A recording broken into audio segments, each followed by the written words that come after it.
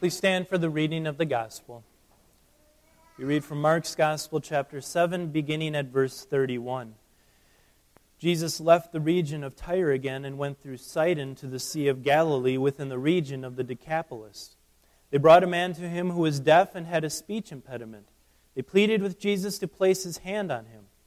Jesus took him aside in private, away from the crowd. He put his fingers into the man's ears. Then he spit and touched the man's tongue.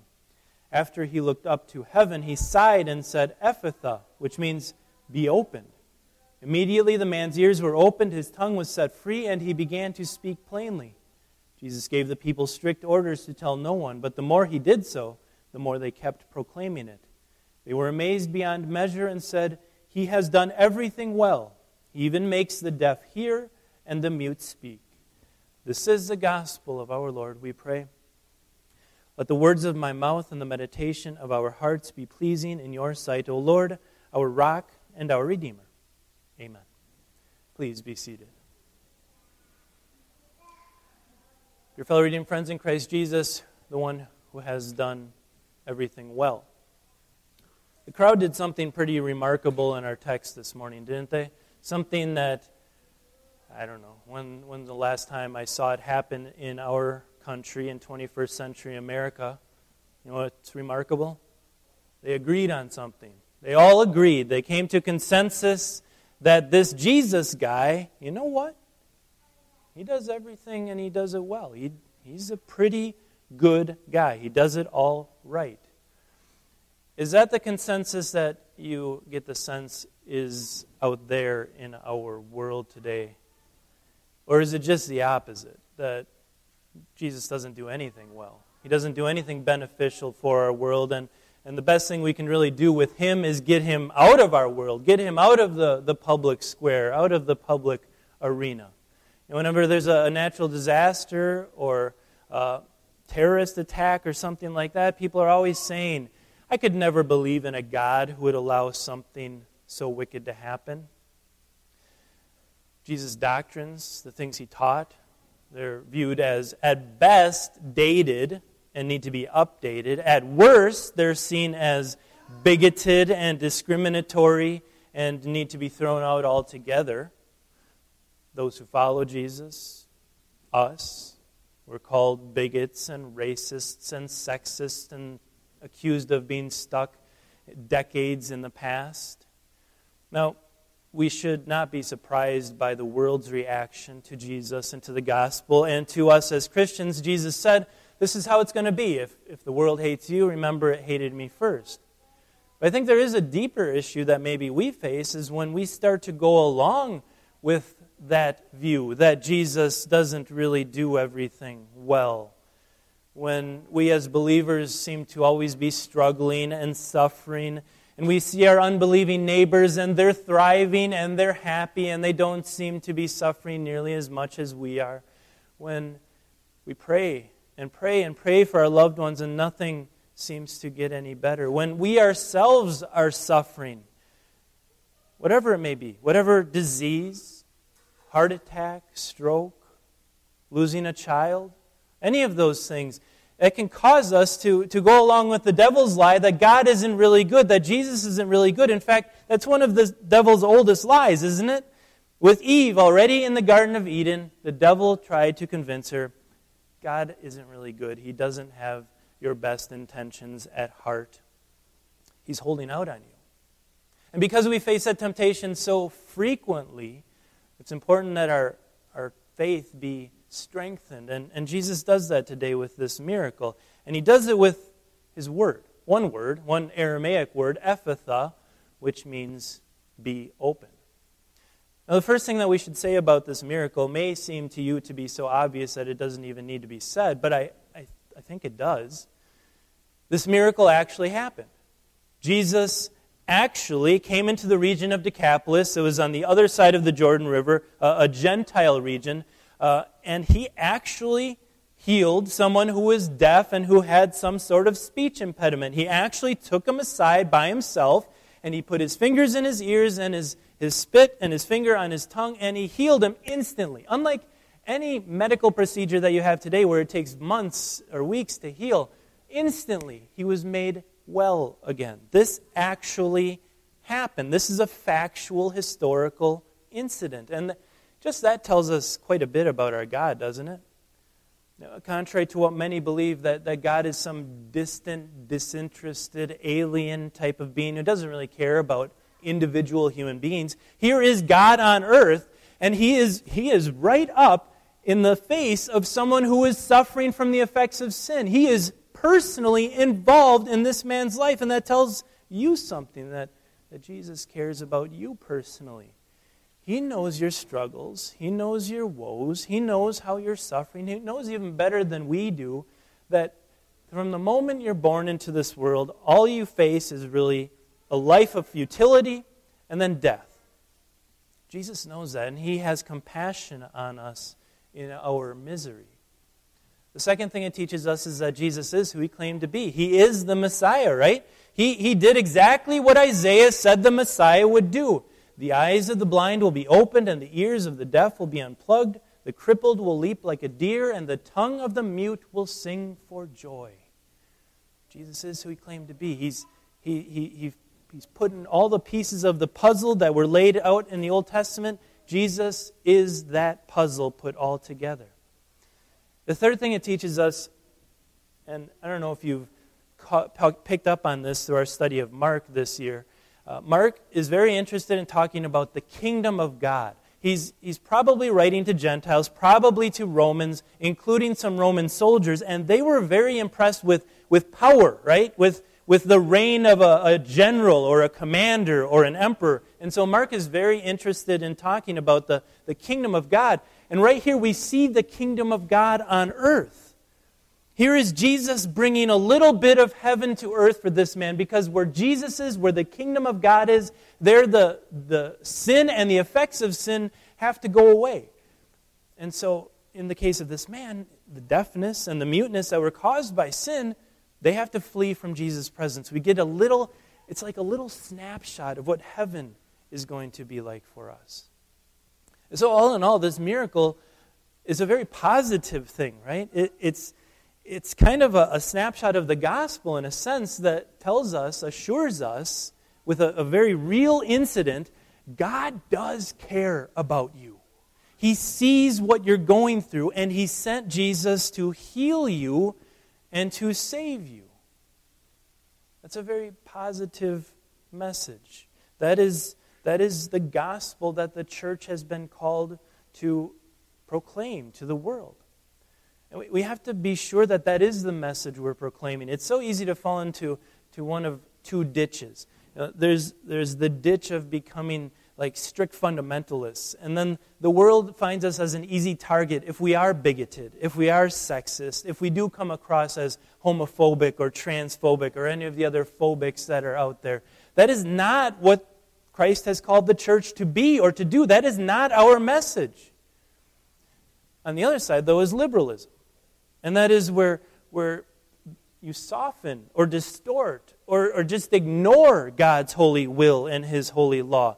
And we must not do that either. We can't fall into either of those two ditches. We proclaim a middle ground, a universal law and a universal gospel, summarized so well by the Apostle Paul when he says, and he's looking at the world, there is no difference. For all have sinned and fall short of the glory of God and are justified freely by the redemption that is in Christ Jesus. That is our message to proclaim. Neither are we here as a church to heal all of the world's woes. We can't do that. Churches have been trying ever since Christ left this earth to heal the woes of the world. We can't.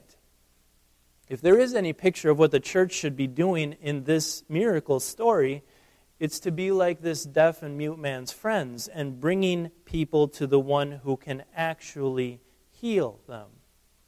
Ours is a very positive message, one of healing and salvation and reconciliation between God and man. But you know as well as I do that it's often pretty hard to keep that truth front and center when you are suffering. When you pray and you pray and you pray and nothing seems to change. I think sometimes even reading an account like this can tend to make us a little bit cold and cynical, right? If Jesus could heal this guy, who maybe wasn't even an unbeliever at the time, why can't he heal me? I've been a Christian ever since my parents took me to the baptismal font. Why doesn't Jesus take care of me and heal me like he did this man? Just remember that Jesus didn't heal everyone. There were lots of deaf people, lots of mute people, lots of blind people, lots of beggars, lots of lame people that Jesus didn't heal. And even for people like this man who Jesus did heal, what ended up happening to them later? They died. They died. So don't read this miracle or any miracle to hear Jesus promising, I'm going to heal whatever ails you. That is a false gospel. That is not what this miracle is all about. Rather, the physical reality of this man's healing, like I said, gives us a snapshot of what heaven will be like. When there will be nothing wrong. When Jesus will restore, recreate your bodies perfectly. You can throw your glasses and your hearing aids in the garbage, get rid of your canes. None of that will be in heaven. That's what we see here, a little snapshot of what heaven will be like when Jesus restores our bodies to their original perfection. And we know that, we are certain of that, because Jesus healed the underlying disease.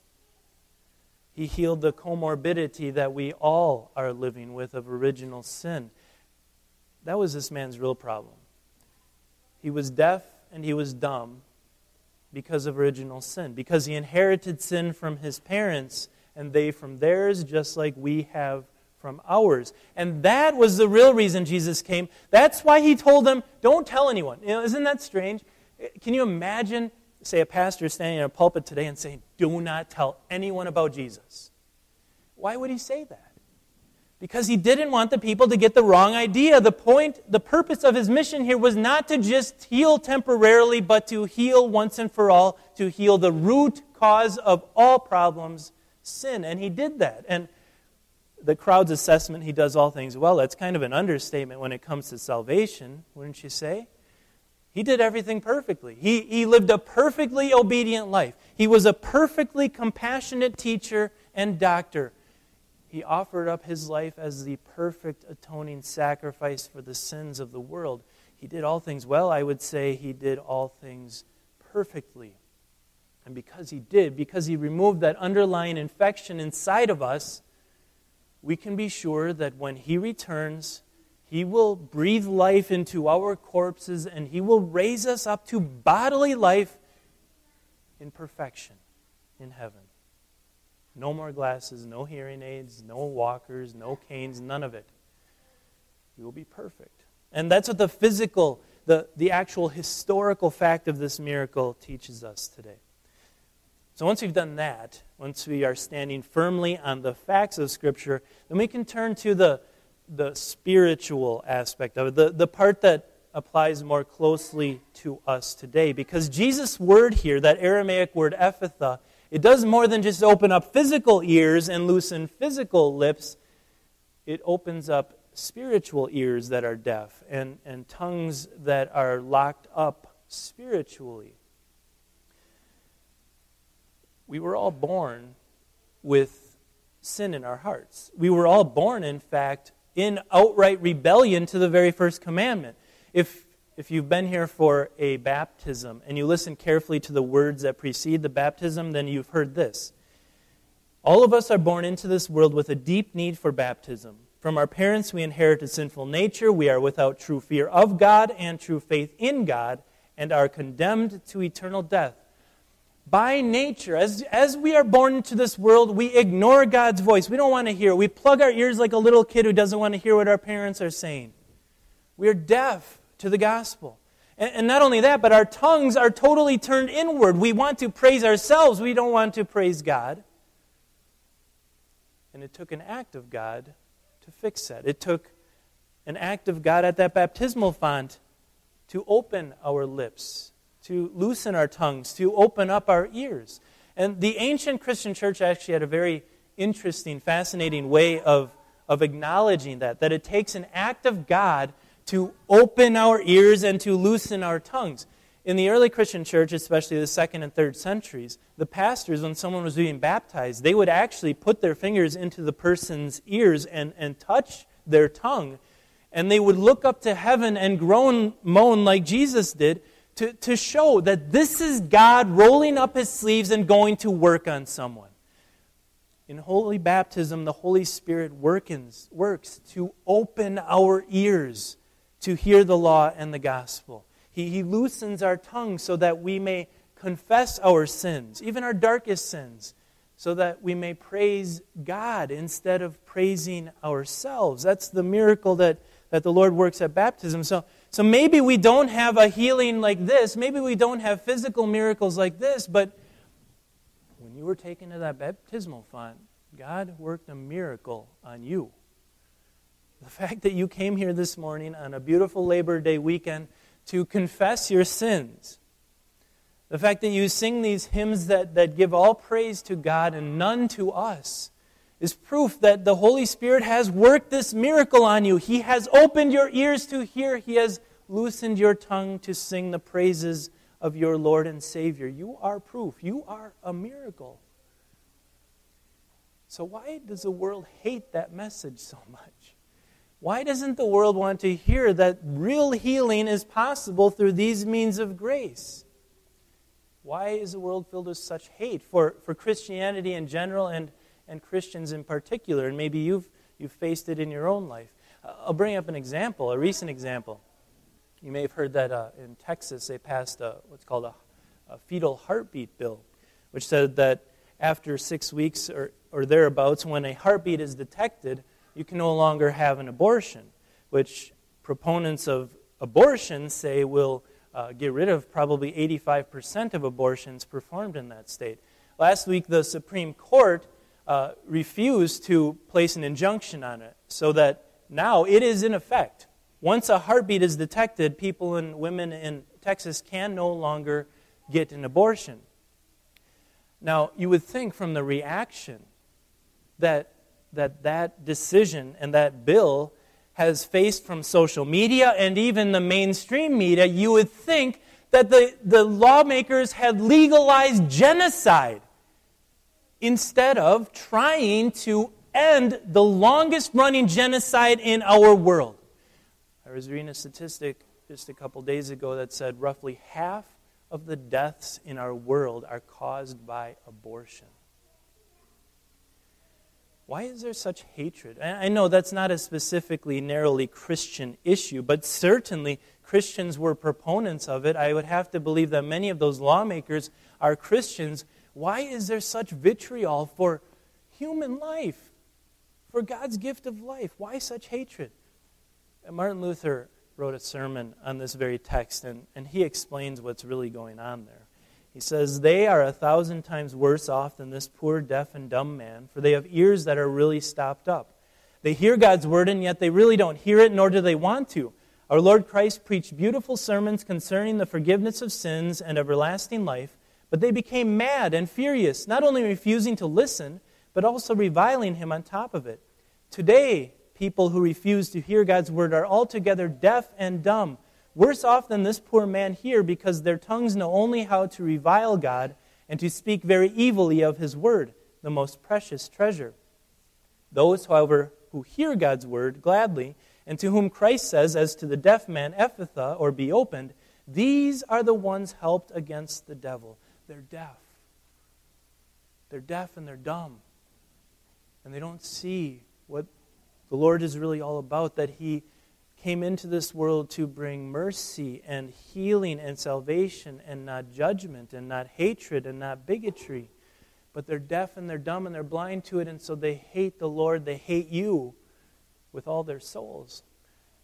And it's painful, isn't it? It's painful to watch our world despise our Savior when we know deep down in our hearts that He only does what is good. He only does what is best for us. So what's the solution? Well, the solution is not to try to pass laws that prohibit abortion. I mean, I don't know if that one in Texas is going to stand or not. It probably won't. The solution is not to try to change society. Again, Christ didn't commission His church to to be political activists or social activists or social justice warriors. That's not how the church changes the world. We change the world one heart at a time through the means of grace, through the gospel. We bring one baby at a time up here to be cleansed of their sin and to have their mouth opened and their ears unstopped. One heart at a time. And that's why we pray. We hope that abortion will go away, so that one heart at a time they can be brought here to be brought to God and into the kingdom of God. That's how we're going to change the world, one heart at a time. When Jesus himself comes to work here on us and says, Ephphatha, let your ears be opened and your tongue loosened to speak my praises. The list of things that are wrong in our world and probably in your lives is very long. It's longer than just deafness or dumbness. There's so much wrong in our world. But Jesus is the one who came to make things right. I know when things go wrong in your life, the devil is whispering in your ear, see, Jesus doesn't care about you. He can't do anything, much less do anything well. But remember this miracle when that happens. Remember that word, Ephphatha. That miracle has been performed on you. This miracle is proof that Jesus will return and He will restore you to perfection, physical perfection, when He returns.